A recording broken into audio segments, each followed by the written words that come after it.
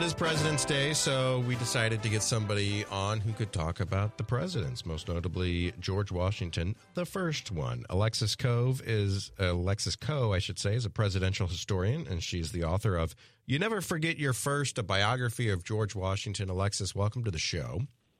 Thank you for having me. Now, you are a presidential historian. What made you decide to write about George Washington instead of, Polk? I would love to write a book about Polk. I'm afraid it might have a small audience and, one term. Washington definitely has a lot of books about him, so does Lincoln.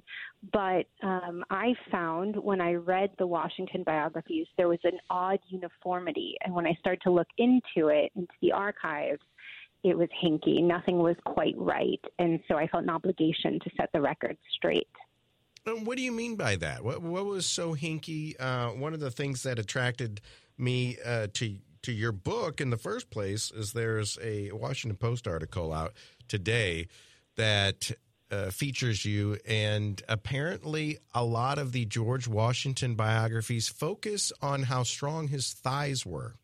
Yes, that was one of the things I felt odd. It was almost it felt like I was reading a romance novel.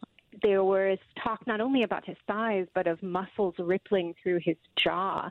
And what was odd is it would go on for pages and pages, and it wouldn't bring us any closer to understanding who he was or his contributions to America. It was just kind of weird, and I wondered what the fixation was.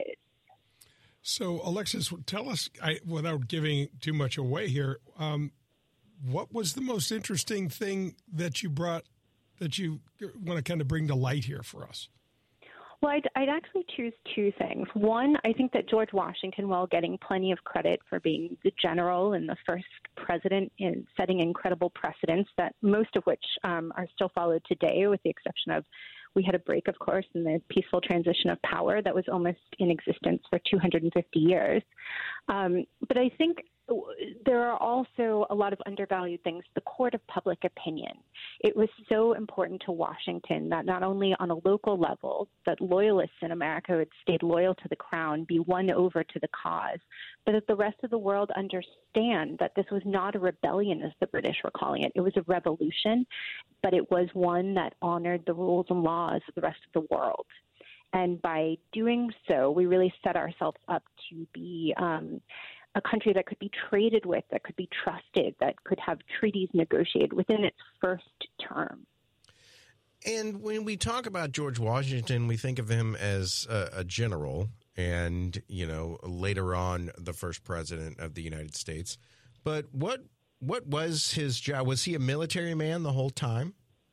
No, this is sort of funny. If Washington wanted to be at the center of his country's story, but at first it didn't matter what country that was. So if the British had simply given this young upstart, George Washington from Virginia, the promotion that he demanded in letters upon letters, he might have fought against the revolution, but instead he got frustrated. He wasn't getting the same pay as British-born citizens. He felt second class. And he eventually retired because he had a great retirement plan at 27. Her name was Martha Custis. And what was the retirement plan? Was she rich? She was very rich. She was a rich widow who came with two young children, which in early America, that was a great advantage. Madison, many other founders as well, married widows who had children. And she did not have a father-in-law. She did not have any other men directing her purse. So it immediately went to Washington. And as Washington was the eldest son, but from the second family. So when his father died when he was just a boy, his mother was left practically destitute with a bunch of children. He felt really like he had been denied the same advantages his half-brothers had received. And what about Washington that we know from the kids' stories is completely bogus? Let's start with the wooden teeth. Oh, my goodness. Okay, let's think about this, right? What do we know about wood? What happens when you get it wet?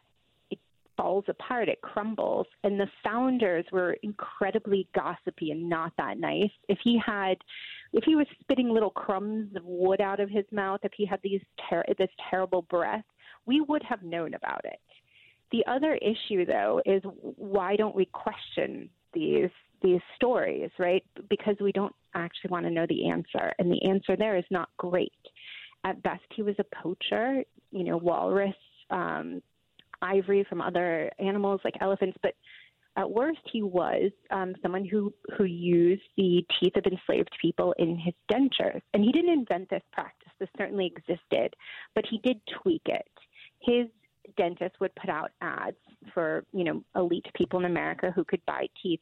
But Washington enslaved hundreds of people, and so he realized he could pay them under market value for their teeth.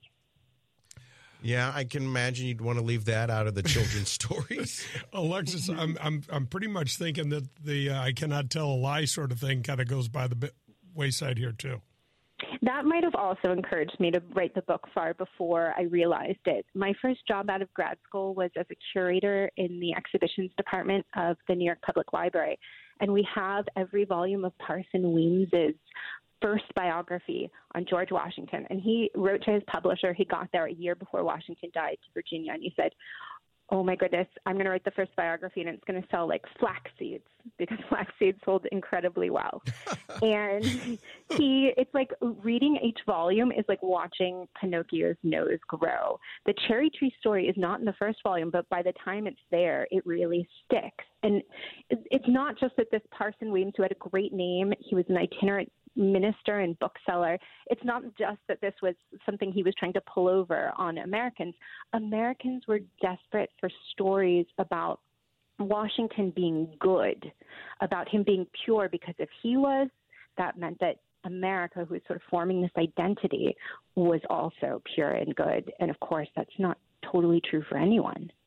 And there's all this talk when people talk about, tearing statues down and, the presidents used to own slaves. Well, of course they did. It was just something that people did at that time. And that's no excuse by any means, but he was a product of his time. So there's probably... Yes and no. I would like to say that John Adams did not, that we know of. And when we say that, Washington was a man of his time, sure. But so was the Marquis de Lafayette, who wrote him letters over time encouraging him to emancipate his enslaved people. So it's important just to realize that when we say he was a man of his time, we have to remember that everyone else was too, including the men he enslaved. Well, that's perfect. That's why we have you on, Alexis, to remind us of things like that. And that's what history is all about. But when you start talking about writing a book about George Washington to kind of separate the fact from fiction, was there anything in your research that you found out? And of course, we try to, like you just said, tell these great stories to talk about what a great man, so we could say that the United States had the most perfect first president ever. Was there a story that you found that was a great Washington story that wasn't ever included in any of these volumes?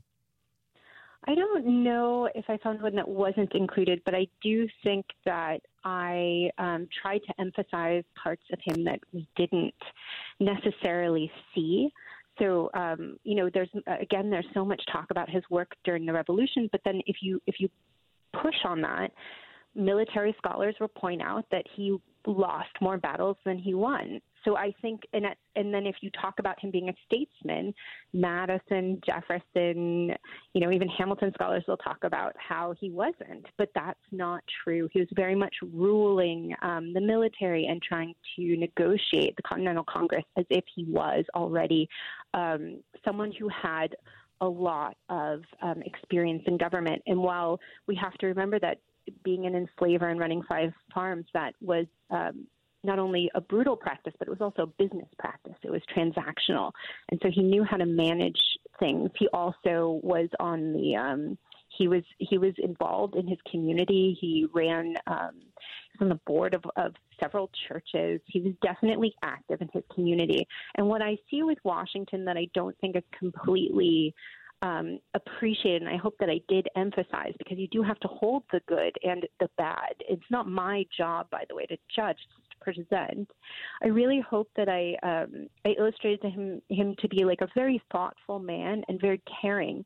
He selectively, doled that out, but he was the father of no one, but the father of everyone. He adopted or cared for so many children in like a real tiger mom, helicopter mom kind of way. And so I did enjoy getting to know those parts of him. Alexis Coe is our guest, presidential historian and author of You Never Forget Your First, a biography of George Washington. We've covered the first president.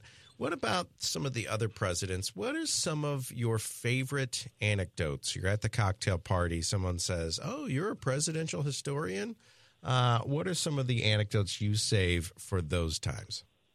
Oh, I have so many. That's sort of my favorite time, because my thing with presidential history is you leave the research and the facts up to me. I want you to just repeat these stories at parties. One of the things I was thinking about today is FDR used to call isolationists shrimpies because he felt that they had no spine. You know, they had like just nerve, no spine, no brain, bottom feeders, and they just were parasites. I think another story that I really love, I love any sort of story about an evolution that was unexpected. So a name you probably never talk about, Chester A. Arthur. Yes, I never bring him up. Not often. Yeah. No, I mean, it's unfortunate, but he ascended to the presidency after Garfield was assassinated. And nobody expected anything good. He was known for being a corrupt New Yorker, and he earned that reputation for sure. But he got to the office and he realized, this is different. I must rise to the occasion. He cut off everyone who was just trying to seek a deal from him. Roscoe Conklin, this great name, was one of these guys you did not cross. He immediately crossed him and showed it could be done, sort of like standing up to Putin. It can be done. And then he reformed civil service, which doesn't sound very exciting, but it is if you don't want a corrupt government. And so I think that's pretty fun. And then I always add, he owned 80 pairs of pants. Oh, wow. Why is what? How does that become a thing? Yeah. Right. A lot. It's an overwhelming. You're like, but what about the tops? I don't know. Wow. So Chester A. Arthur, obsessed with pants. Okay. And civil service reform. Okay. Yeah. We can't leave that out. Alexis, thank you so much. Presidential historian and author of You Never Forget Your First, a biography of George Washington. Thank you for spending time with us on this President's Day. Thank you. All right. Remember that, Jay, for the next cocktail party. 80 pair of who owned 80 pair of pants? Chester A. Arthur.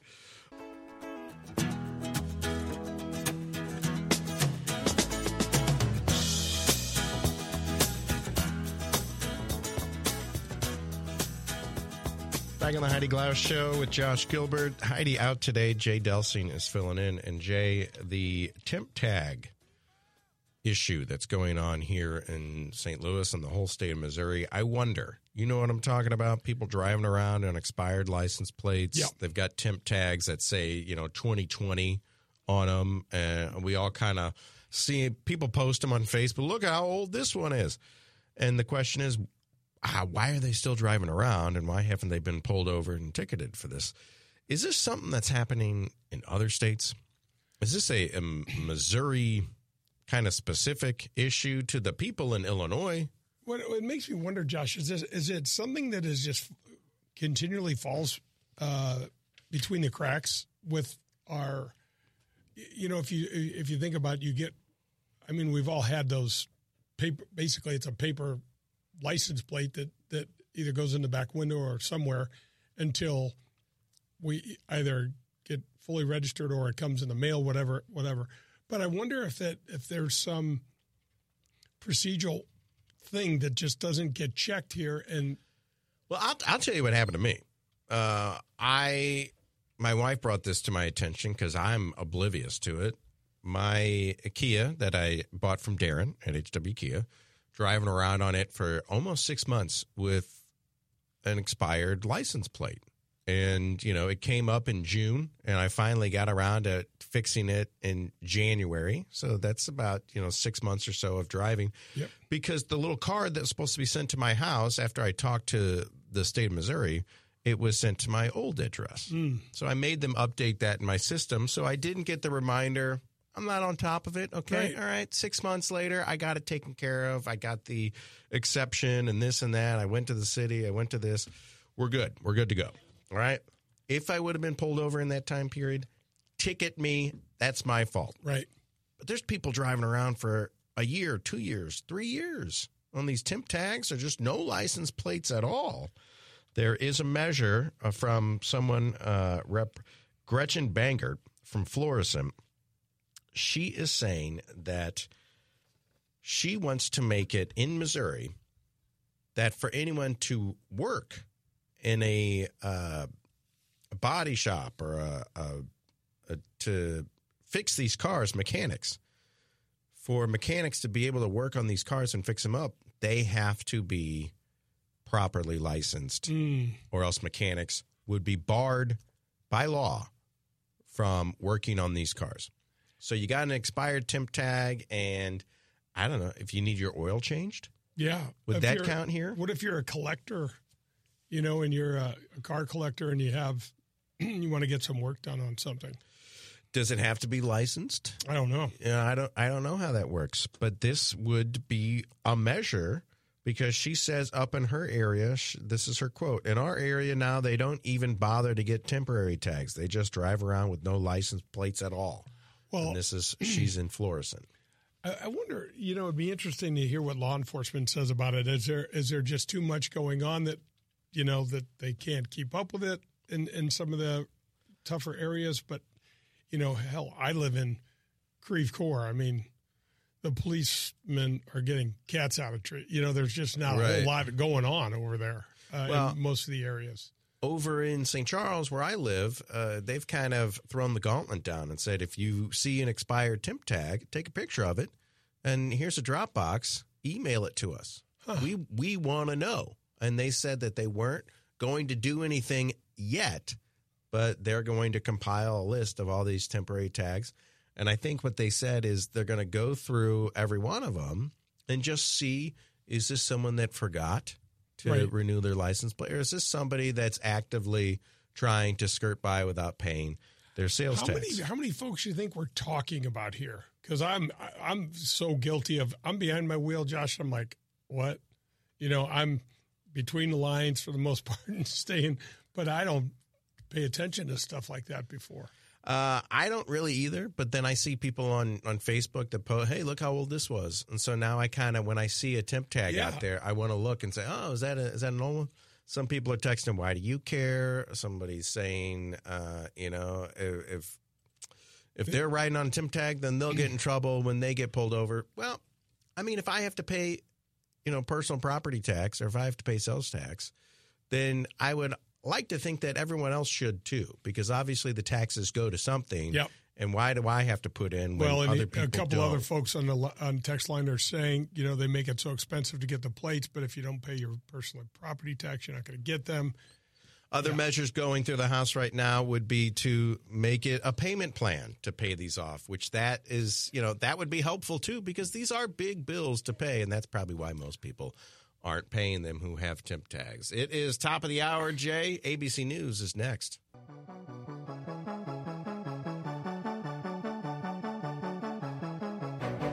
Our headlines on a Monday, February 19th. Jay Delsing filling in for Heidi today. Heidi took off to watch the Blues lose, unfortunately. It is President's Day. And Jay, Ozempic users cut their grocery bills by up to 9%. Ozempic, obviously one of those drugs that people are using to lose weight. From what I can tell, the way it works is it cuts your craving for food. It's a diabetic. It's made for folks with diabetes initially, right? And they say, I'm just not as hungry as I used to be, which makes sense that your bill would be 9% I've got a couple lower. of buddies that I've noticed they've lost considerable amount of weight, and they just don't eat like they used to. And I've seen it working on people that I know, and you see the Hollywood stars who have obviously, every time I see someone who's lost a bunch of weight, I elbow my wife, hey, you think they've been doing Ozempic? Remember, it used to be, you wonder if they had their, the stomach surgery. Yeah. But it's, Oprah's even out with it, saying, I'm doing it just for a quality of life thing. I'm sick of fighting my weight loss. But it looks like your grocery bills go down by about 9%. Now I'm thinking about doing Ozempic just to save at the grocery store. Right. You know, maybe it's, with inflation being what it is, maybe I'll do it as a cost savings measure. All right. So down in Florida at a prep Christian school called Liberty Christian Prep, a mom had a fans only page sticker on the back of her Mercedes Benz. Apparently this mom had a fan only page. Only fans. Only fan page. Yeah. And another mom got wind of this sticker and was put off. Mm-hmm. So the upset mom reached out to the school. The school said, you can't drive that car here anymore. If you're going to drive it, you're going to park over yonder, over here. And that's where it started. This is where it ended. The mom that has the page had both of her kids expelled. The mom who complained, she has 2 kids. The mom that complained has 6 children. They all got expelled. And a couple other kids that were participants and had seen the pages were expelled. The mom had been on television and said things like, look, we have barrier walls here, to check IDs and things like that before, and you have to pay, to see her material. And 9 kids wind up getting expelled from a Christian school. Was she she was advertising it? She had a sticker on the back of her window that said, hey, visit my... Oh, my. So when she was picking up the kids. So she's at a Christian school. Yeah, she's picking up the kids, and it's just a sticker on the back window, and... Yeah. Oh, my. 9 kids got expelled. The kids getting expelled, though, does that make any sense to you? It's not their fault. You just tell the parents to start acting the way you want them to act, right? What do the kids do to deserve this? And I guess the protection, to keep, underage eyes off of that from a paying standpoint, that didn't work because the kids that had seen the pages, at least that admitted it, all got expelled. I guess this is just the brave new world that we live in, where anyone can have a page like this. You need to advertise, I guess, and put it on the back of your car window. How weird is it, though, to think that my buddy Joey over here's mom's got an explicit page? I don't know. And when it comes to the OnlyFans teachers, which that's a thing now, yeah. Fortunately or unfortunately, the thing that you have invented. Oh, she's an OnlyFans teacher. It's enough of an epidemic that it's got its own name now. When it comes to when the kids find out about it, that's when the cat's out of the bag. Right. And I think that's an issue. But if this mom's driving around town advertising it, hey, she's Billy, married, her husband's on board, this is all part of their can thing. we come play at your house today? Yeah. Is your mom going to be there? It is President's Day today, and a lot of people are off work. It became a uniform holiday in 1971. It was originally Washington's birthday. And Jay, you're not that old. Do you remember? I'm 100 years old. 63. Do you remember it being Washington's birthday? Oh, I do. Do you? Yeah, I do. It was anything, Josh, that got us out of school, we were for. Yeah. On Google earlier, I looked something up, a store, and it said hours might be affected by Washington's birthday. Because it used to not be President's Day. The holiday was Washington's birthday.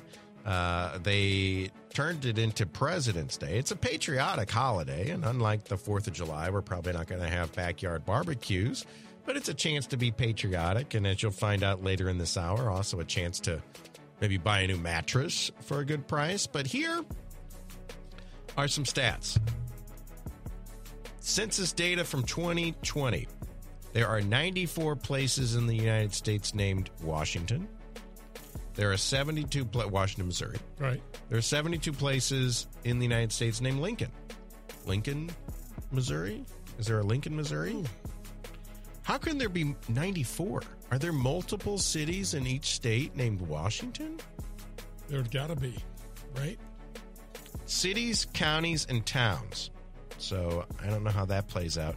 And 67 places named for Andrew Jackson, who was a controversial president himself, but he's got 67 places, cities, towns, and counties named after Andrew Jackson. Like Jacksonville? Is that? Oh, that counts. Does that count? Right? There Jackson could be a County. Jackson, Florida, and a Jacksonville, Florida, I guess. Jackson County, Washington County, Washington Mo.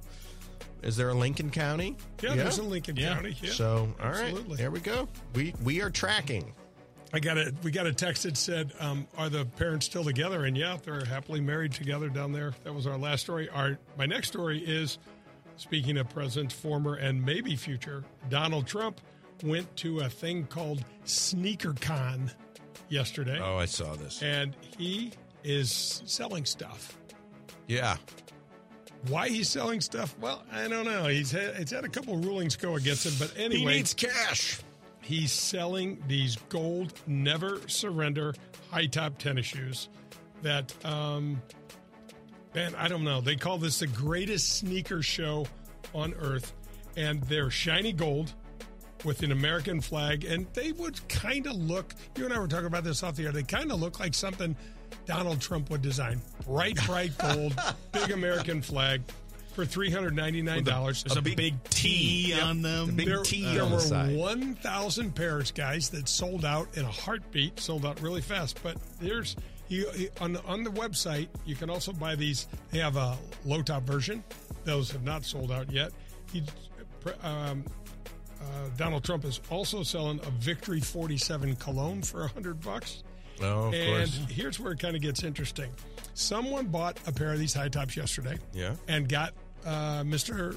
Trump to sign them, put them on eBay, and they sold today for $9,500. Oh, 9,500. He flipped them. They flipped them. That's a good flip right How there. about that? One Wow. day, and you picked up $8,500. Well, I think that Donald Trump, a good businessman, would appreciate that kind of. Yeah, do you think he split it with Ingenuity? Donald? No, Do you think they went in on absolutely the flip together? Here, I'll sign it, and we could split the proceeds. Got to raise money. I think it's possible. A big campaign coming up. The shoes. You can look them up online, see what Donald Trump. Again, you could probably just imagine what the Donald Trump sneakers would look like. Have Very you ever bright been into gold. a Trump tower or anything Trump related? I haven't. Okay, We almost stayed at the place in Chicago, and then Trump Tower has great deals in Vegas. Yep. He's got the gold tower out there. It's so interesting because he's into golf now, so he owns quite a few country clubs and Turnberry over in Scotland and some really cool places, but he's made them so ornate. So I went and played one of his courses in Florida, and it reminded me of a library. It was marble, and there were pictures of him that are almost the whole wall. They're just spectacular, Well, and I'm temples to Trump. It's a golf course, man. Where's the driving range? So it's kind of interesting. Now I do want to go in and just kind of see what Donald Trump's take on the golf course of the traditional country club would look like.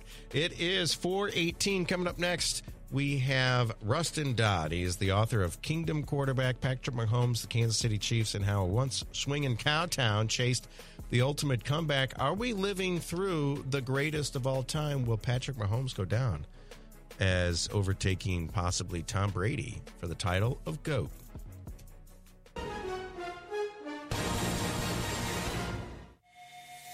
So a book that came out last summer, I believe, it was talking about Patrick Mahomes. He had just won another Super Bowl.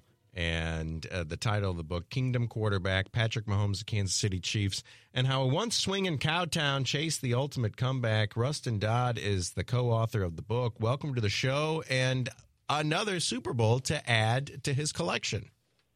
Well, thank you for having me. And yeah, I think when we started working on the book, the Chiefs had won one Super Bowl at the time, but I think that was kind of what we all expected, that they were going to win more. So it's just so happened it's been the last two seasons, but yeah, I think it's also not the last for sure. And Rustin, you're originally from Kansas City, you write for The Athletic now.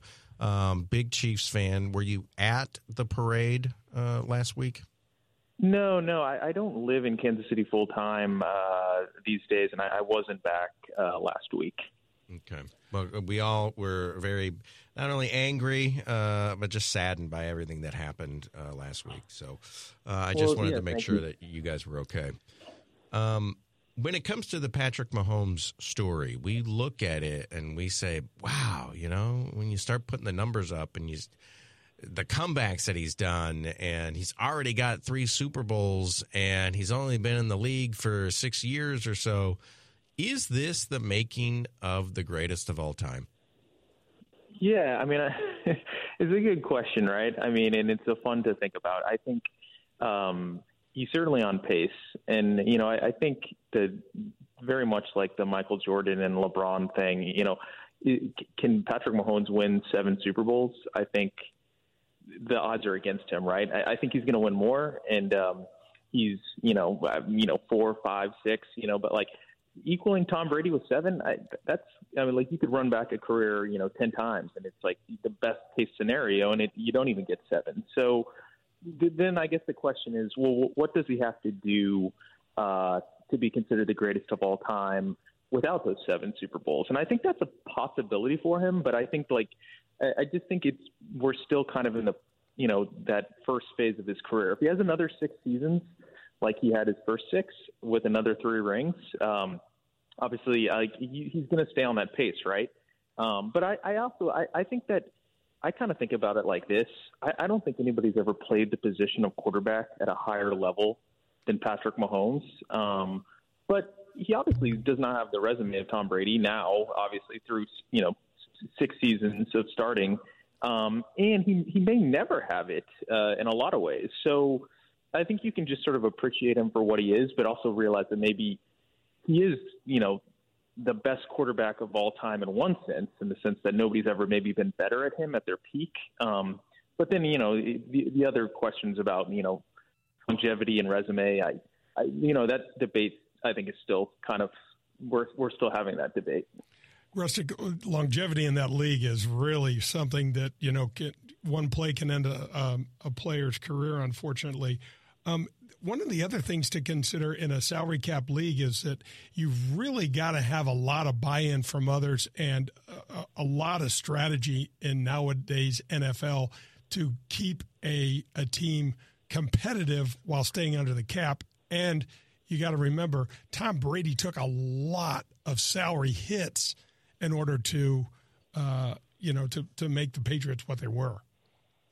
Yeah, I mean, I think the last 2 seasons, no team, the Chiefs had the highest percentage of their cap towards a quarterback to win a championship. You know what I'm saying? I didn't say that very clearly, but in the last 2 years. So you just have never seen teams put this much into a quarterback and still win championships. And so the Chiefs have proven that they can do it, but they've been masters at the draft the last 2 to 3 years. You see it on their defense. They've been masters at, trading at the right time, Tyreek Hill being the prime example. They've made mistakes too, but they've really, really performed at a high level in the front office, the last 2 to 3 years. And so the question is, okay, is that sustainable? Because you're going to have a dry spell, every front office is going to miss in the draft. All these things are going to happen. So right now the formula is there, and I think they're primed to, be the favorite next year or the year after that. But sustaining it, beyond Travis Kelce, beyond, some of the other players they have, I think that's when it really does, become, tricky. It's like, what will they look like in 5 or 6 years? That's an open question. And one of the defining characteristics of Patrick Mahomes' play is that he looks like that kid out there with, ADD. He's full of energy. He's like that kid in the neighborhood that played every sport and was able to just keep go, youthful exuberance. Does that have a shelf life? How do you continue into your 30s playing like that? Whereas a Tom Brady, who played well into his 40s, was kind of a pocket passer, and, we all said, oh, the league has protected him, and they didn't really hit him too much. Can Patrick Mahomes have a career where he's just a pocket passer? I love this question because I think a lot of people think the same way you do. I even thought about this too. Look at Russell Wilson, for example. He was never as good as Patrick Mahomes, but young Russell Wilson, he's running around, he's making plays. When he lost his legs, it was like, he lost everything that made him good. And so the question is Patrick Mahomes, much better than Russell Wilson, but when he loses his legs, is there a similar drop off? And I think it's an open question, but I think what that misses is how good Patrick Mahomes actually is as a pocket passer. If you look at the numbers, he's as good from the pocket as any quarterback in the NFL. He won the Super Bowl last year with, a banged-up ankle and was not really moving around at all. So he's going to have to change how he plays. He's going to have to change sort of his identity and sort of his style. But I think he can do it. And so, yeah, I think, maybe he loses. He's never kind of like, peak Mahomes that he was when he was younger, but he's going to get smarter. And I think he can be kind of a pocket passer with, he uses his legs really, really when he needs to. Because, Tom Brady, it's like you watch clips, people think of Tom Brady being this really, really slow guy. He would move the chains with his legs, when he had to. Wasn't really like part of his game, but it's like when he needed to take off and get 7 or 8 yards, like he was plenty capable of doing that.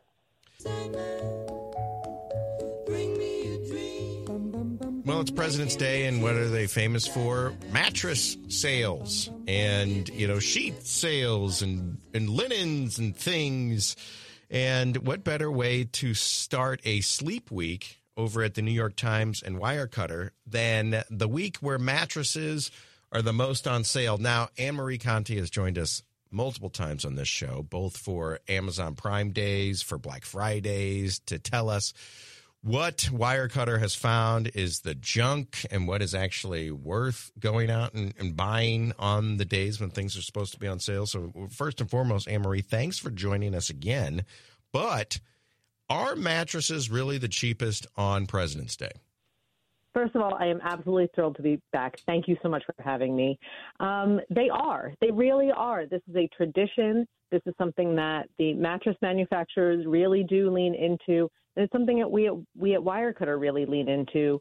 We really want to make sure that people are finding the best prices on mattresses. So our commerce team has actually curated some exclusive deals as well that meet our standards, because we are tracking these prices every day of the year. So we want to make sure that you are getting the best price. This is a big purchase. They're expensive, and a lot of bedding can be expensive. So we want to make sure that a deal is actually a real deal. And sleep is so important. And when we look at medical stories and health stories, they will say sleep is getting good sleep is tied into good heart health and good weight health. And frankly, you talk to a doctor and they say sleep is everything. And I'll just anecdotally pull stories out of the air right now, but they say that only like half or less than half of us are even getting good sleep. It's really true, and it's really unfortunate, and I think it's all tied together, right? So how you spend your days also affects how you spend your nights, and vice versa. A lot of us are doom scrolling on our phones. There are definitely some simple free tips to getting better sleep, and then there's also some products that can help you support it. So one of those is definitely get off your phone before bed, take some time to actually relax. You don't have to fully meditate if you don't want to, but just taking some deep breaths and preparing your body for sleep can do wonders. And this is Sleep Week over at the New York Times and Wirecutter. This is a bunch of articles and stories of things to do for better sleep, but places to go to find the best products and everything. So we'll find someone else to do the pure sleep expert interview, because I want to talk to you about the good, the bad, the weird, and the wild. Now, when we talk about Wirecutter, this is something that you guys, before you even either recommend or do a review on something, you guys go out and buy these products yourself so that there is no air of impropriety here. You're not getting something for free, so you feel obligated to give a better review. You guys are pure and simple, based on the product reviews, and that's it. Yes. So we have an entire team dedicated to mattresses and sleep, and then we also have a team dedicated to bedding. And so we really do. We test everything. Our hands are on everything. If we do accept a PR sample, we make sure that it is either gets donated if it's not a pick, or it pulls into our long-term testing pool. Because we not only test things in the immediate, we test them for a long time. And that also means we want reader feedback. So if there's a product that our readers say, we think you missed the mark here, we want to hear how and why so that we can incorporate that into our coverage. And you'll look at reader reviews or user reviews. You'll go on to a website and someone will say, I bought this product and I give it 5 stars. and then you'll read the review and they say, well, I haven't taken it out of the box yet, but I'm in love with it. 5 stars. And it's like, well, that's not a review. You haven't even used the thing yet. So it also kind of gets me when someone says, oh, I've been using it for a week and it's the best. Sometimes you don't find the bugs and the pitfalls of a product until you've been using it for a month. That's really true. And everyone on our staff uses and owns wire cutter picks. So we really do use each other for feedback as well. For one, 2 sleep weeks ago, I finally bit the bullet. I bought myself a Lisa hybrid mattress, and I have not regretted it for a minute. I found our guide to be super accurate, and it's really been helpful for me in getting better sleep. All right. So what's my first question, I guess, when it comes to mattresses, does it really make a difference in how good of sleep we get based on what mattress we're on? It's really important, but it's also really individual. So I can tell you that I love the Lisa mattress, but you may not. And that's why we have so many guides, and they are awfully nuanced, because we really do want people to dig into the research with us a little bit and say, do I need something that has inner spring? Do I need something that is a little bit different? Do I sleep hot? Do I sleep cold? So there's a lot of individuality that comes into this. And so that's why we have such abundance of coverage around this topic. And when you say Lisa mattress, that's Leesa, Lisa. That's correct. It's one of our top-selling mattresses. We have recommended it for a long time, and it actually will be on sale again for this sleep week. And I have found, and my husband prefers a firmer mattress, and he said, you know what? Let's pick the one that you really feel like is going to work for you. And he has also loved it. So even though this mattress might be a tad soft for him, he's been really happy with it as well. And when it comes to mattresses, springs, the memory foam, what are they making them out of these days? There's a lot of different techniques now, and it is not just the traditional springs, inner springs that you may remember from decades ago. So there is a lot of different materials, and I think a lot of the issues of some of the mattresses sleeping too hot with foam have really been resolved by having these hybrid technology mattresses where there's inner springs, but there's also foam. So it gives you the best of both worlds. And this Lisa thing that you're talking about, what's that? That's a hybrid mattress. Okay. So that's one where I felt like it was balanced. We had an inner spring mattress prior to that, and it sank eventually, right? It got a little there were like divots in it by the time it was ready to be, tossed out the door. Sure. What about bedding? What about pillows? So we really do. There are some inexpensive bedding picks that we truly love, but if you are going to invest in bedding, now is the time because it is cheaper. And we have a Brooklinen comforter that I have been coveting. I might bite the bullet this time. It's normally $370, and it's about $100 off right now at Brooklinen. And so I might just have to do it because it is warm and fluffy and lightweight. It is a down comforter, so if you have allergies, it's not the pick for you, and we do have alternatives. But for me, I've been looking at it for a little while, and I think it might be time. And when it comes to pillows, is it down pillows? Is it the Tempur-Pedic pillows? What's the best one these days? They also make pillows out of memory foam as well, so it really depends if you're a side sleeper, a back sleeper, if you're a stomach sleeper.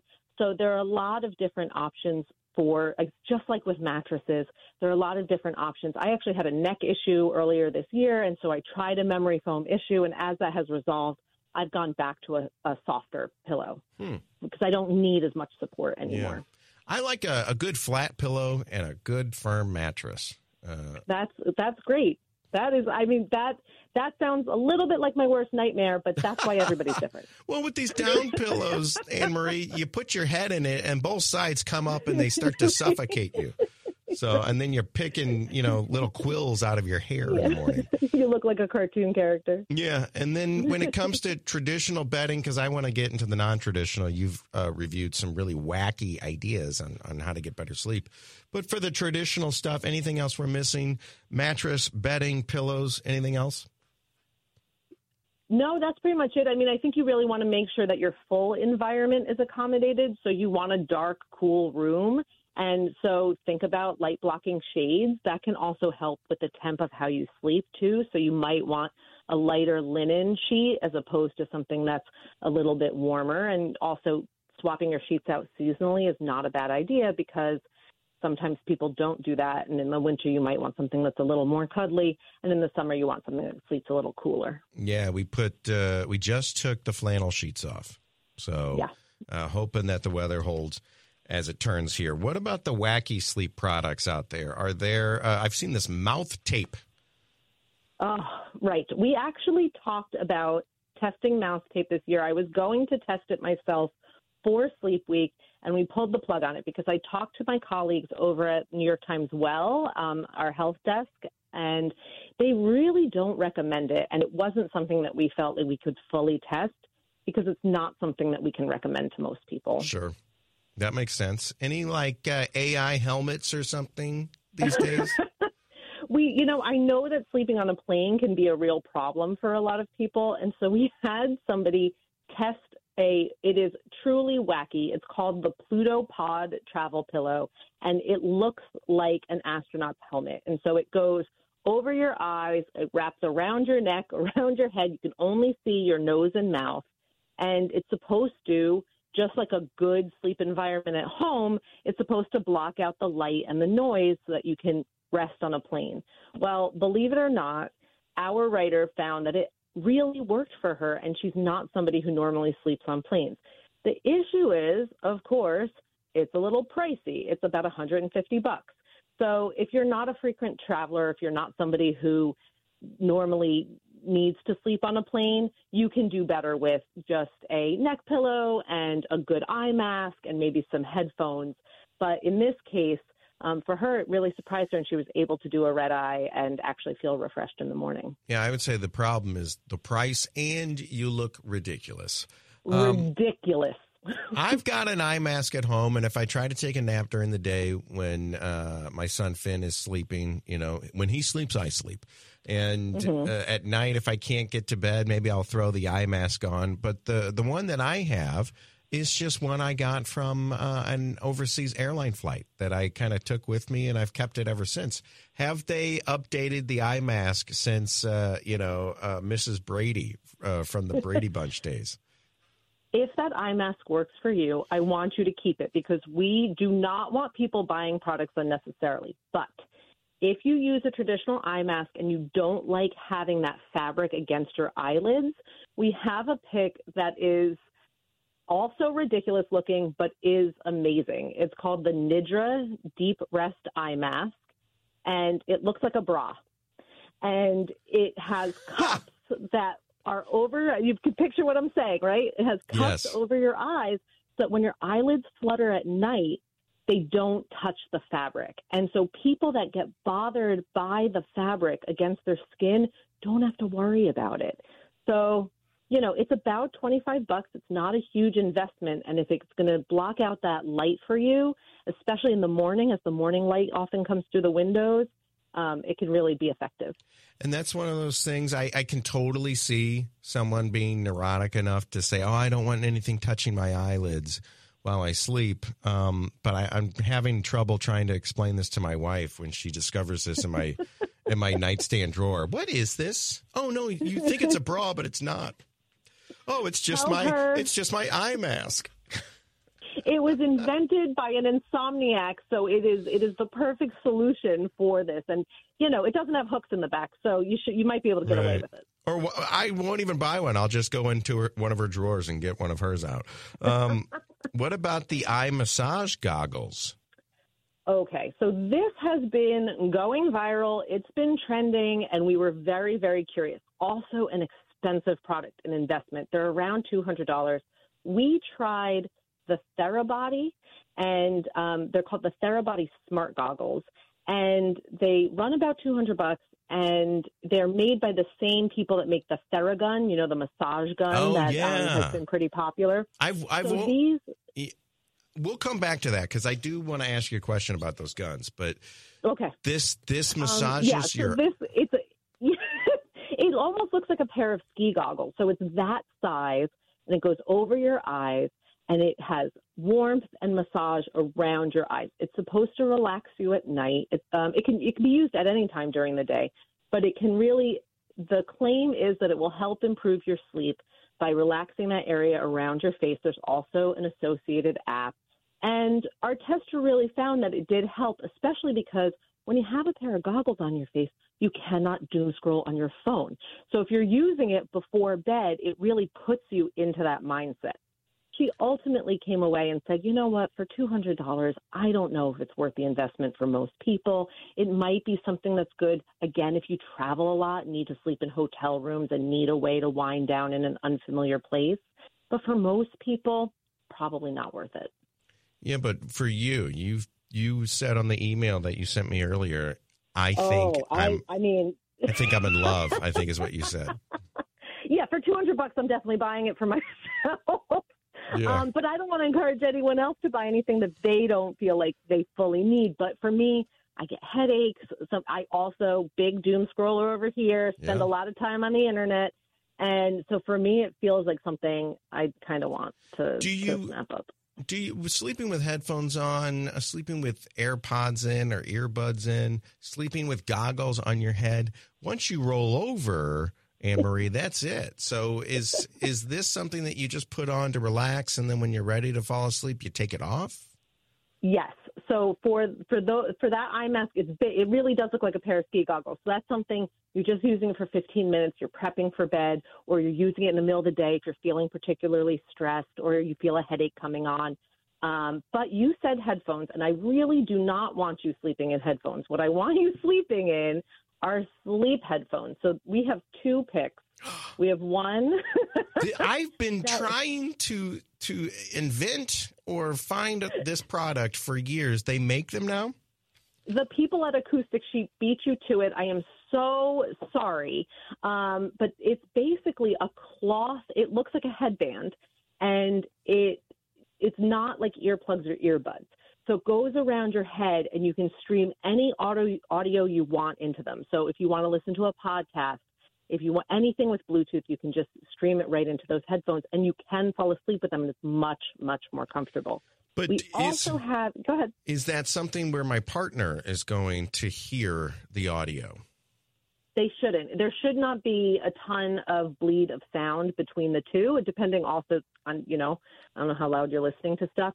But it really shouldn't, and it should allow you – we actually really recommend these for people who have opposite sleep schedules. So I write an advice column here at Wirecutter, and the column that I wrote for this sleep week was about people who work an overnight shift and might have to go to bed while their partner's already in bed.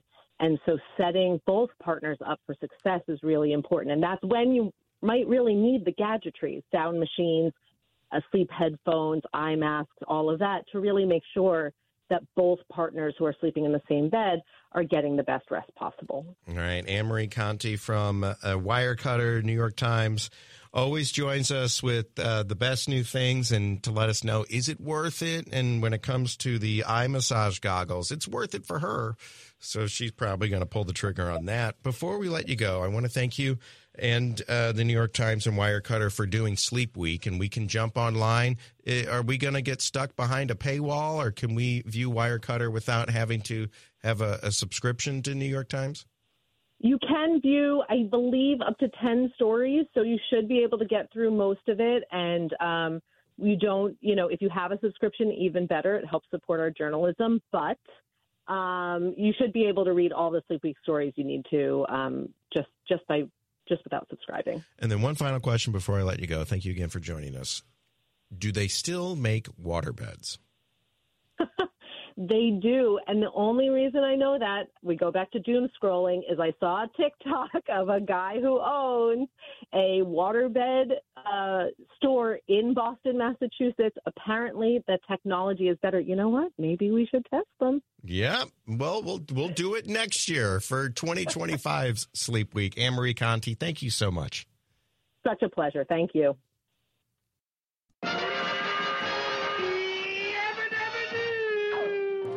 Heading into the 5 o'clock hour, Jay Delsing filling in for Heidi today. Heidi took the day off, but we've got another hour left for you. Ben Fred's going to join us And we're getting in the Wayback Machine. Jay, did you own a waterbed? My sister, I had 3 older sisters. My youngest sister, the youngest of the 3, Moochie did. Yeah, in our basement. We'll talk to the listeners and see if they owned one too. 84126 on the text line, or you can call us 931-5877. And now, the top 5 at 5. News from around the room.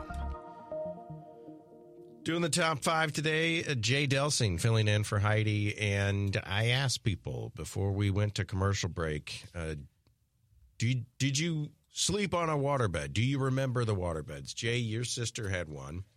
And I know that we had a friend of the family that had one. I think my brother had one for a minute, now that I'm thinking about it. But on the text line, nothing like the 70s waterbeds, amazingly comfy. I don't remember that. And someone said, Josh, you're ringing my bell today. We have a soft-sided waterbed that we've slept on our entire marriage, almost 50 years.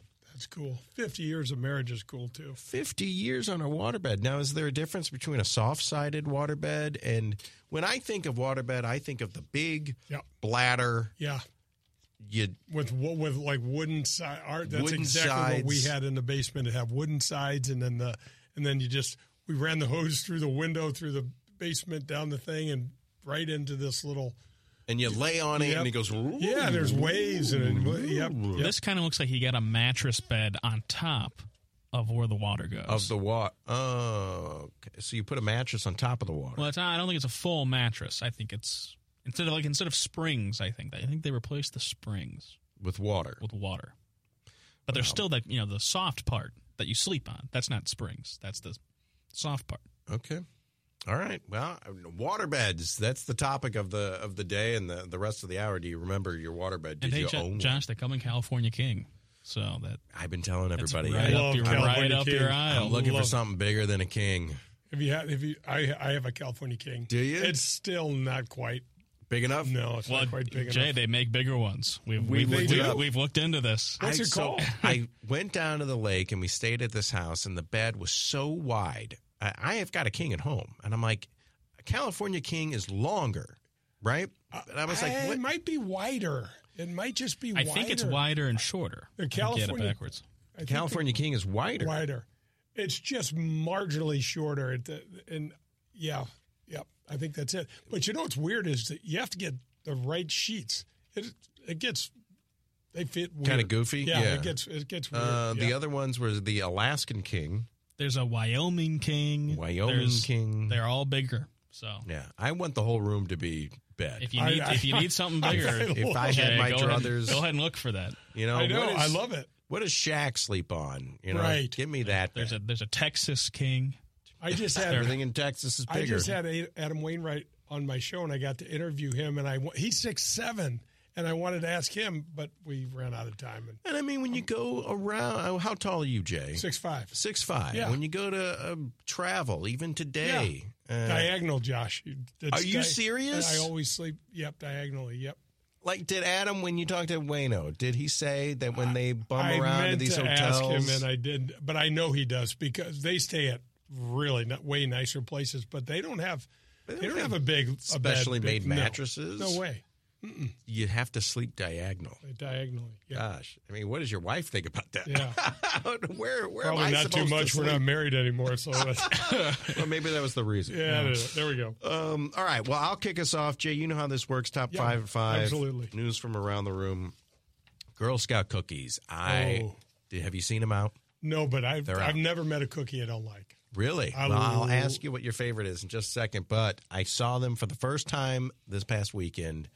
It was a troop dad was on the side of the road with the stop sign saying, come get your Girl Scout cookies. I don't remember what grocery store they were out in front of. Haven't done it yet, but it is Girl Scout season, Girl Scout cookie season. It generally occurs for 6 to 8 weeks each year between January and April. So that's exactly where we are now. I don't know if it is, like hunting season, if you have to, buy a license between now and then. But apparently some Scout troops will sell them as early as September. which that doesn't make any sense to me. Where can you buy them? Well, at your local grocery stores, or out front of, at least, or out front of the Target or Walmart. You can order them online, and they will even ask you on the site, what's your zip code, to know who to give the money to. Oh, cool. They'll find your local Girl Scout troop if you buy them online. I think the whole fun of it, though, is to make the girls work for it, and give you the sales pitch and try to convince you.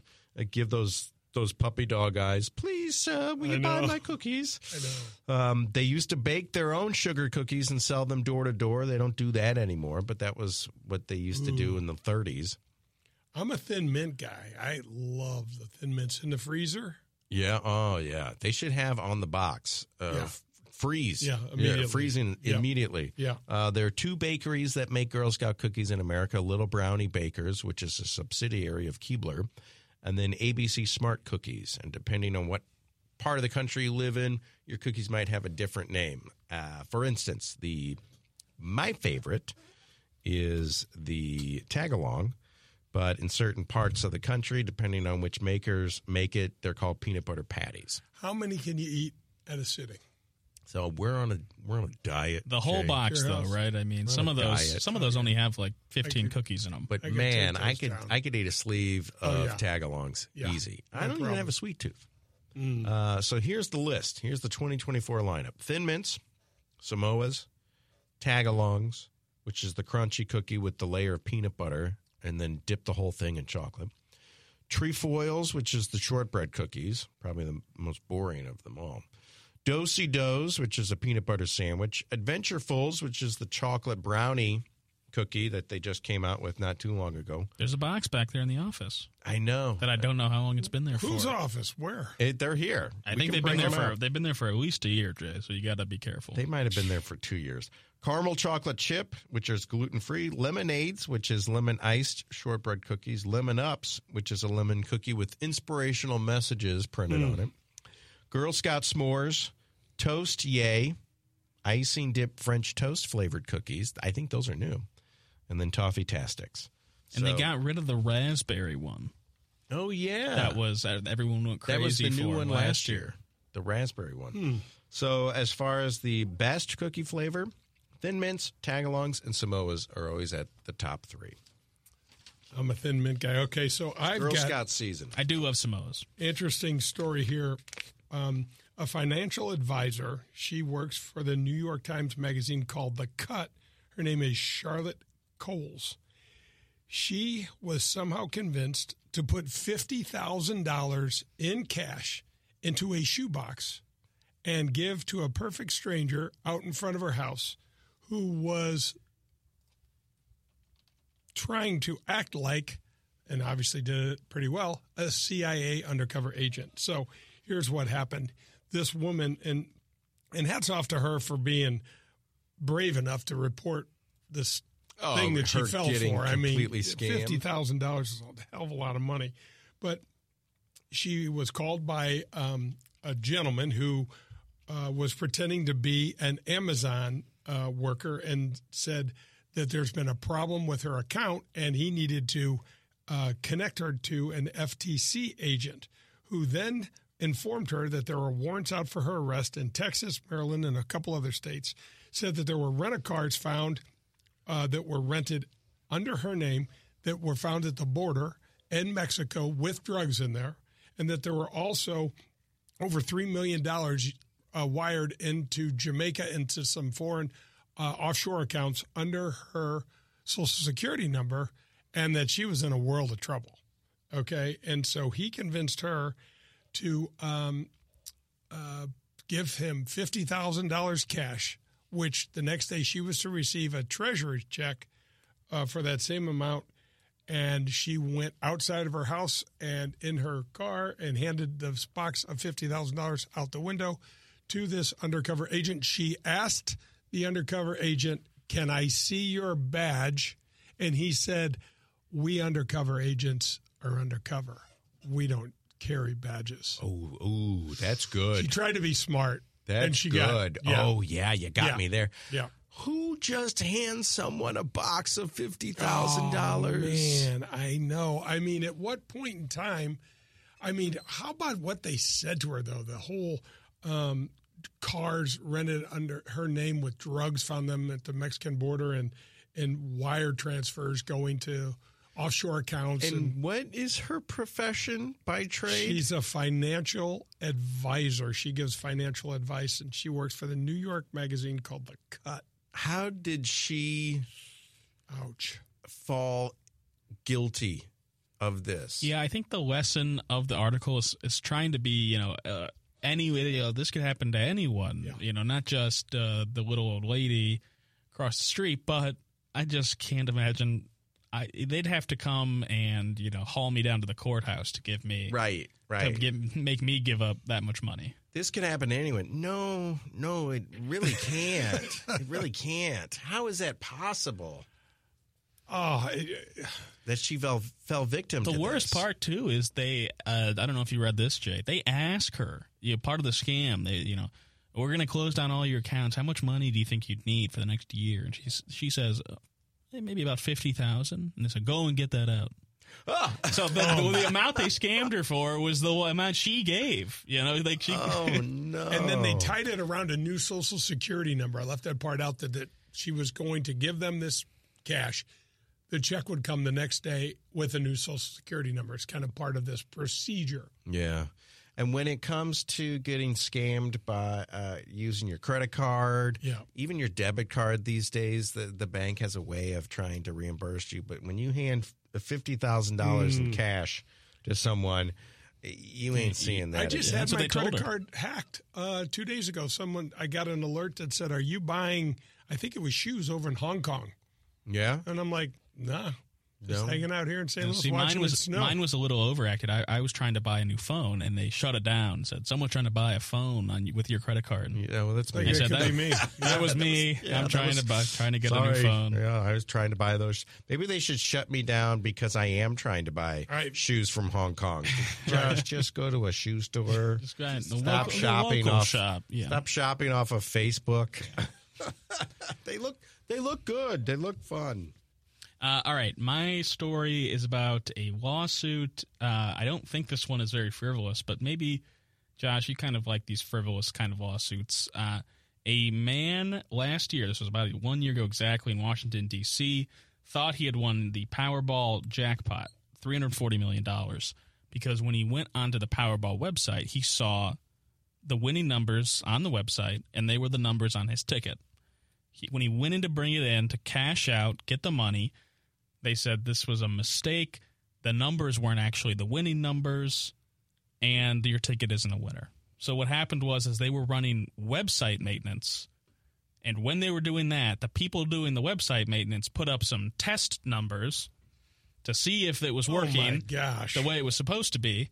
And for about a day, they left up on the official Powerball website. Oh no! These fake, not the non-winning numbers under the winning numbers section, leading this man to believe he had won the Powerball. He is suing them. My question is this frivolous or not? Because he didn't win.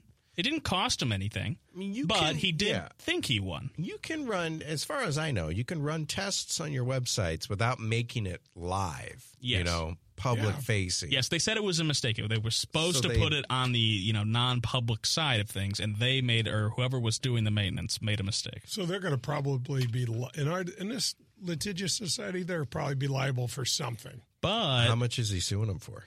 It doesn't say. I can't imagine it's the full $300 million. Give me half. We'll call it a day. Now, they do say they're citing a case from in the past in Iowa where they had some similar kind of problem listing some wrong numbers, and they just paid out people. It was none of the grand prizes, though. It was $4, $200, and they just paid them out. We said you won the one ball prize, not all the numbers. Guys, we pay him out. Did you see what happened in the Super Bowl? You know how you can bet on how long the national anthem's going to be? The national anthem. They paid both the over and the under because it got so It did. Wonky. It did. Connor's I been did following because it. I So bet the wonky. under, Jay. So I am cued into this one. So yeah, they say that this has happened before, but if you ever go to a casino and play the slots, you know that they say a malfunction means it voids the bet. You don't get to keep the jackpot if the machine malfunctions. The pit boss can come over and, this machine's malfunctioning. You didn't win the grand prize. And, what am I supposed to do? But for this guy sitting at home thinking that he won, I mean, go back to the broadcast where they draw all the numbers. They never drew this guy's numbers. He's just mad because he got excited thinking he won $300 million when he, in fact, didn't win anything. But it is the only way to check, right, Connor? There's no other way to check your numbers unless you go run it through a machine. Right. Or when he showed up and they ran it and they said, this isn't the winner, these aren't the numbers. They also say that they know these aren't the numbers because they actually got posted before the drawing. They can see when the numbers actually got put up on there. Right. They said these can't be the numbers. The drawing was on this day and this time. This was too early. Maybe this guy saw the numbers posted and went out and picked those numbers because he thought. No, he bought the ticket before he saw them. I don't know. It's interesting. It feels a little frivolous because what harm did it cause you? None. Did you didn't lose out on anything. No, but boy, talk about the emotional swing. Oh, yeah. What the heck? Now the question is, what if you saw that and went out and put a big payment down on a boat or something? Well, I got it. One time the bank gave Connor an extra $1,000 on accident. What? It was actually $7,000 by $7,000. mistake. They deposited it into my account when I was in college. I did spend probably about $100 of it. How long did it take before they caught it? Like one day. It was the next day. Did they call you? No. The next day it was just out, and I was overdrawn. Oh, okay. It was just and then gone. they took the $100 back. Yeah, and they took the $100. Yeah. So, well, at least it was only $7,000, Connor, and not $300 million. A California woman is on the lam right now. She has been identified by police, and they are searching for her. Irvine Police Department. January 27th, she was captured on surveillance cameras stealing $1,800 worth of chewing gum from a store, loaded up a cart, pushed it out to her car, and left without paying. She is suspected of committing similar gum thefts across Orange County, and Irvine police released her image Thursday in hopes that someone can finally, wait for it, burst her bubble.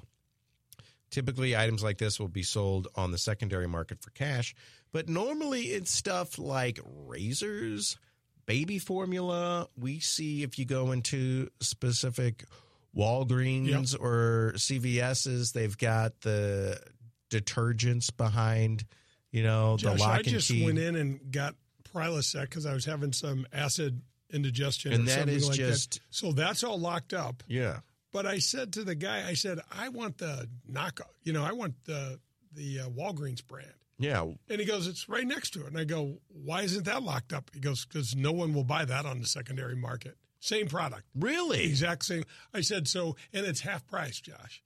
The one thing is $20, the other one's $10. Same pill, same quantity, same thing, and they can't resell it. Here's my question. Who's buying Prilosec I know, right?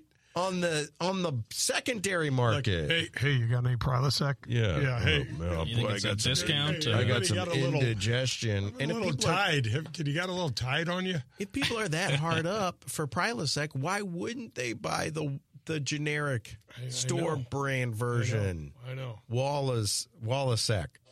Yeah, exactly. But cops are curious why she decided to make her a bubblegum ring, but they have put her likeness out there, and hopefully they will catch her shortly. But man, I didn't realize how much that's got to be. $1,800 almost for $2,000. $2,000 in gum. How much is that? Cases. Look, it's a whole shopping cart full. Oh yeah. It's like Wow. who even knew the store had that much gum on them? So we'll see if she gets caught. But Prilosec, I didn't even realize that. So the last story, if you need a little extra cash, guys, you can apply to live in the Nassau Mars simulator down outside of Houston, Texas, at the Johnson Space Center for 12 months. It's a 3D printed Mars habitat simulator, 1,700 square feet. There'll be 4 people living in there, and there's an acronym CHAPIA. It's called the Crew Health and Performance Analog and Experiment, and it's kind of interesting.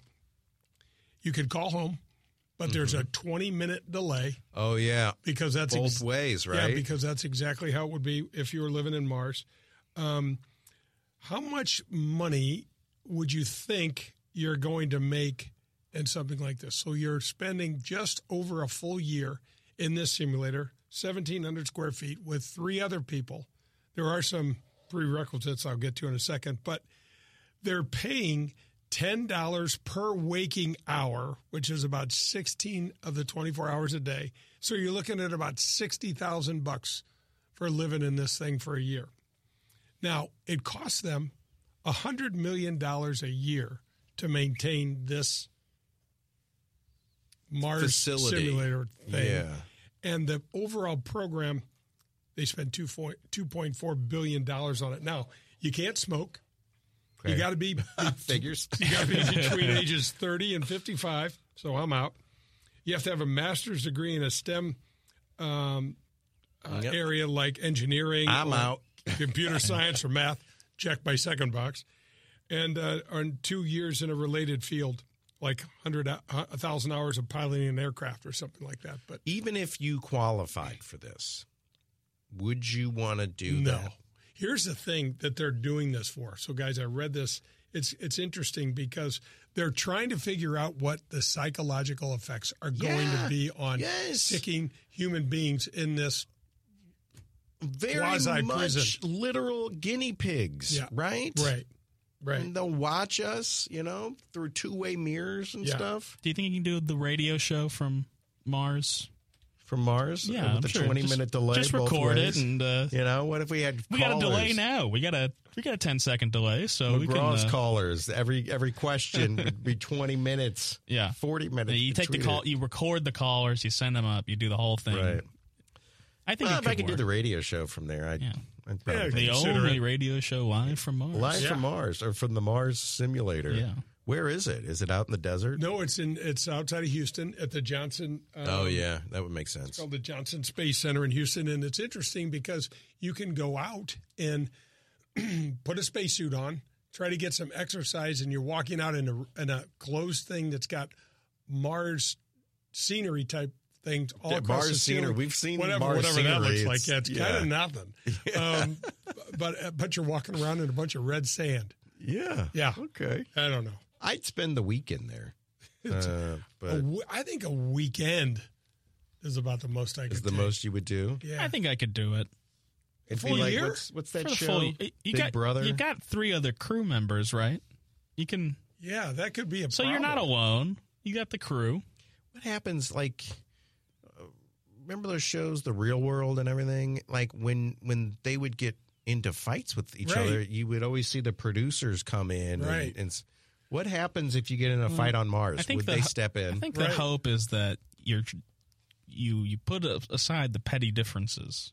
Yeah, Well, but I for know, a year it's is a for long the, it's time. for the Right. greater good. The first right? week you start off really great. Yeah, but that's what you say the first week. here's the other thing they're going to do to these people is they're going to try to mimic some of the problems that could happen to you at Mars. Right. Oh, there's a leak, Yeah. Oh, we don't have any air right now. Yeah. Plus the air kind of, here's another one. You've got to eat this pre-processed food. Oh, man. And you're limited to like the Mars toilet. 2,000. Yeah, it's 2,000 some odd.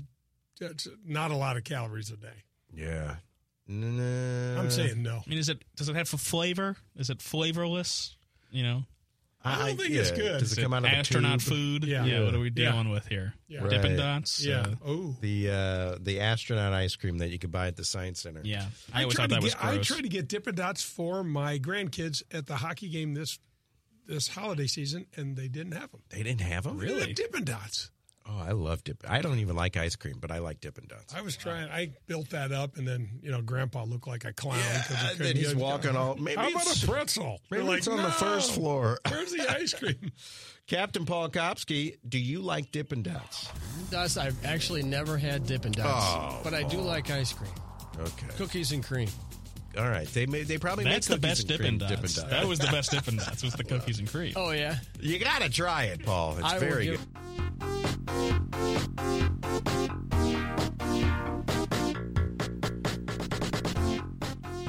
Sitting here with Jay Delsing. We're finishing out a Monday Heidi Glaus show. Heidi has the day off. Figured we'd give Ben a call because the news came down pretty early this morning that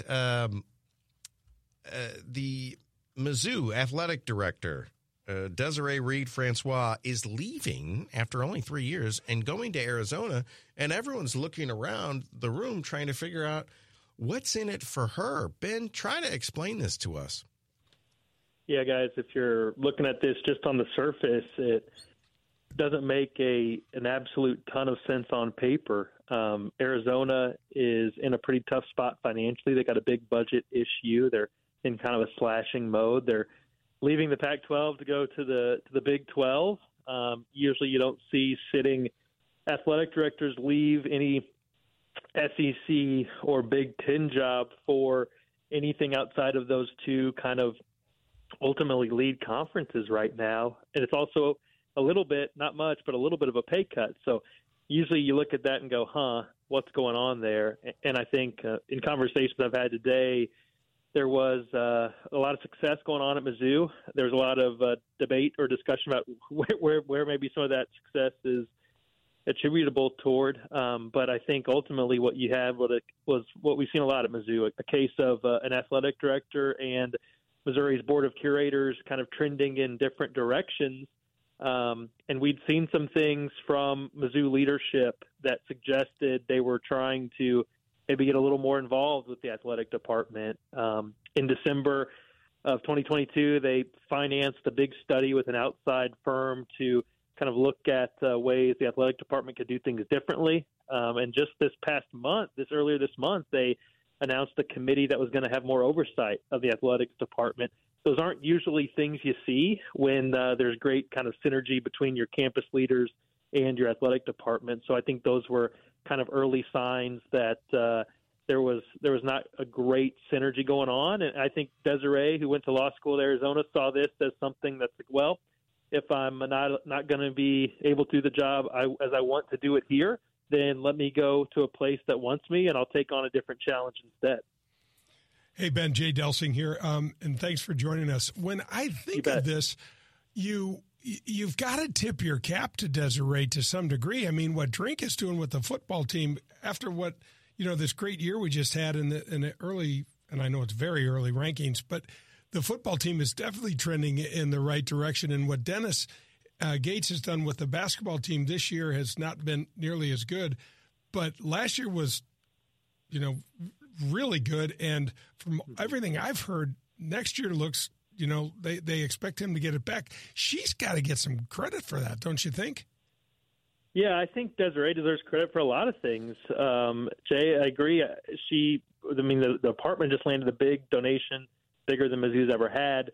Now, a lot of this stuff can be debated, right? You know how this goes. It's, well, who really gets the credit for that, or who really gets the credit for this? And I kind of, to me, if you're there in a leadership position, you get the credit, you get the blame, and that's how it kind of should work. Football had an outstanding year last year.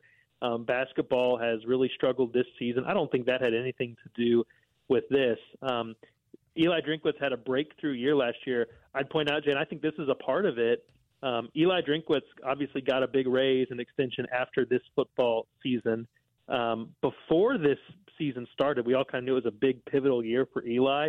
Eli got another contract extension, and I was always told that was really a curator-led raise and extension for Eli Drinkwitz, and that it wasn't something that the athletic department was pushing for a lot. That was more the curators doing that, and it didn't mean that Desiree was out to get Eli or anything like that, but I think she was kind of in a more of a wait-and-see mode, and then Eli went out and had a great season. So she didn't hire Eli Drinkwitz. She inherited him. And I think that was it's always tough sometimes for an AD to find the best relationship with the coach that the AD didn't bring on. It was a little different with her and Dennis Gates because she went out and made that hire. So it kind of gets down into the weeds a little bit as to how those things work. But I think the curators are very high on Eli Drinkwitz. I think that they were maybe a little disappointed the athletic department wasn't so gung-ho about the big extension before entering this season. And I do wonder if maybe the way this football season played out is in some ways a part of this too. Well, they always say, Ben, winning cures all. So it's just weird to see that after arguably the best Mizzou football season ever, that the AD is headed out of town for a lesser job. And that's just, again, that's just my take on it, and the fact that it is the Big 12. It is a school that is transitioning to a new conference and a school that's working from $100 million deficit. Yeah. I don't understand why you'd want to go back there, but everybody loves moving out to Arizona these days. I don't get it. Well, one of the things I've seen today was, well, she went to law school there, and, well, she was from the West Coast originally. People can believe that if they choose to. That's fine. I don't believe that. I don't think she would have taken this job if she didn't feel like she was able to do things the way she wanted to at Mizzou. I think this is really a story of, and this is a story of as old as time at Mizzou. Curators and athletic directors have been butting heads at Mizzou since I think they built the columns. I mean, this is the way that it's structured. Their leadership it leads to basically by design, there are too many cooks in the kitchen, and it really is hard to get everybody on the same page. And you're right, Josh, winning does oftentimes help. And there could have been a situation where Desiree, stuck it out and things got all resolved. But I do wonder if she was looking around going, okay, if a board of curators is going to finance a study into my spending, and then they're going to create a committee that says that the athletic department needs more oversight, then at some point you kind of look around and go, okay, I'm getting messages here that I may not be a long-term fit here. So if there is something that is appealing to you, like going back to a place that you had a good experience with at Arizona to tackle budget challenges, which she's shown she's very good at. She did a great job with the budget at Mizzou, then you don't blame her for, okay, maybe let me make this move before I may not have an option that I like as much. So that's this world. And I think there's a lot of pressure right now on Mizzou's president, Moon Choi, on the board of curators to go out. And we all know how this works. I think people really like Desiree. She was as perceptive with fans as about any AD Mizzou's had in a long time. She really improved a lot of the game day experience, things that fans had wanted to see, and she was pretty likable. It's on the curators, it's on the president to go out and nail a hire where people say, okay, maybe you didn't like how it went down, but they can go point to a new leader who maybe has a better chance of trying to keep everybody on the same page. It's a hard thing to do at this university, it seems. All right. Well, Ben, thanks for hashing it out with us. And if you hear more, you'll let us know, I'm sure. Always. All right. Thanks Ben. Tune in tonight to the Big Sports Show starting at 6 with the Kilcoyne Conversation. And then Brennan and Ben will join you at 7.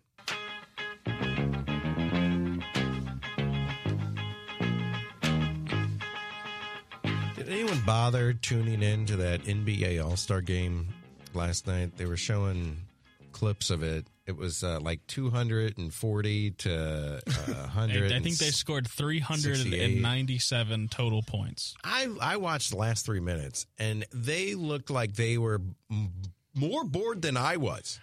What are we going to do with all-star games, guys? The NFL's gone to flag football. Right. Baseball had a tie. I mean, hockey, you can't even keep up with the teams. It's like a mini tournament. Yeah. And then the basketball, they scored 200 points, and they looked bored to tears. Yeah. But I did notice they were making half-court shots. They were trying half-court shots the whole time. I don't know. They just really don't care about it, right? So should they just get rid of them? I think they should try to make them care about it again, right? You play basketball every day. You can't just go treat this like a scrimmage. You can't even do that. I know it's a break for you guys, but I mean, come on. I think they're more concerned with injury than anything else. I know, Right. but I think they practice every day. LeBron right? said the biggest winner out of last night was that no one got injured. Yeah. And that was the highlight of the All-Star game. When people are making $30 million a year, you don't want to risk an injury on some exhibition Back in the game. day, did they not get injured? Back in the day, they did not make $30 million a year. Even in the 90s, Jordan was making big money, and he was trying. Do we as spectators need this?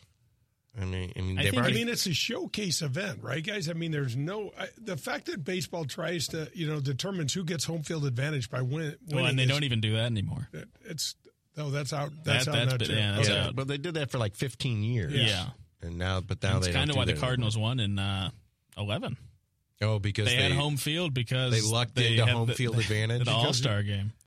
And the NL hasn't won in forever, right? I think they just won this past year. They were like, they broke the streak. One for like 22 or something. Yeah. I don't know. I just seem like, it's weird when you watch the bowls and the college bowl games, the NCAA didn't have enough foresight to shut down the NIL or just close the window until after the games, where you had players. Okay, it's one thing to opt out of the bowl game because you don't want to get hurt. You're going to go on to the NFL. It's another thing to have a player transfer to another team while you guys are still practicing and prepping to represent the university. Coaches were leaving the teams. It's just crazy. Before even participating in the bowl game. And you've got a team like, I think it was Tulane, who won like 11 games. A fantasy season, probably one of the best seasons they've had in school history. And they get trounced in the bowl game because all their players left, including the coaches and the entire coaching staff. So I agree. Don't let people transfer until after the bowl games. They could sit out if they want, I guess, or whatever. But and then maybe as far as the All-Star game goes, name the All-Stars. Don't make them play. A lot of guys have bonus structures, getting named to the All-Star team. Get named to the team. Right. But you don't necessarily need to play the game. Have a fun weekend. Remember Rockin' Jock? Do you remember that? It was on MTV. It was the pros and then like TV stars and movie stars. And they had something called Pros versus Joes, too. Versus Joes. Yeah. I remember seeing that. They play a softball game, a beer league softball game. Do that. You can't do it after the year either because guys are checked out. They're gone and they're in Tahiti. They're on the golf somewhere. course playing with you, Jay. Yeah, exactly. Well, we'll go to commercial break, and when we come back, wrap the show up with some randoms. Well, Jay, thanks for filling in for Heidi. Oh, my pleasure. It's always fun to be with you, Josh. Appreciate you coming in on a holiday. Today's President's Day. Happy President's Day out there for everyone. Here's an interesting nugget. The number one song on the Billboard charts at the end of the last decade was All I Want for Christmas Is You by Mariah Carey. Makes sense because, it's Christmas season. The final number one in 2009 was Empire State of Mind by Jay-Z and Alicia Keys. Final number one, December 99, was Smooth by Santana. 1989, Another Day in Paradise by Phil Collins. And in 1979, the final number one song in the 70s was the Pina Colada song by Rupert Holmes. Wow. So whatever you do with that information, that's up to you. But thanks for joining us. And thank you to Jay Delsing for filling in for Heidi. We'll see you tomorrow. And Jay, next time Heidi's off, maybe we'll see you again too. Love to do it. Thanks, Josh.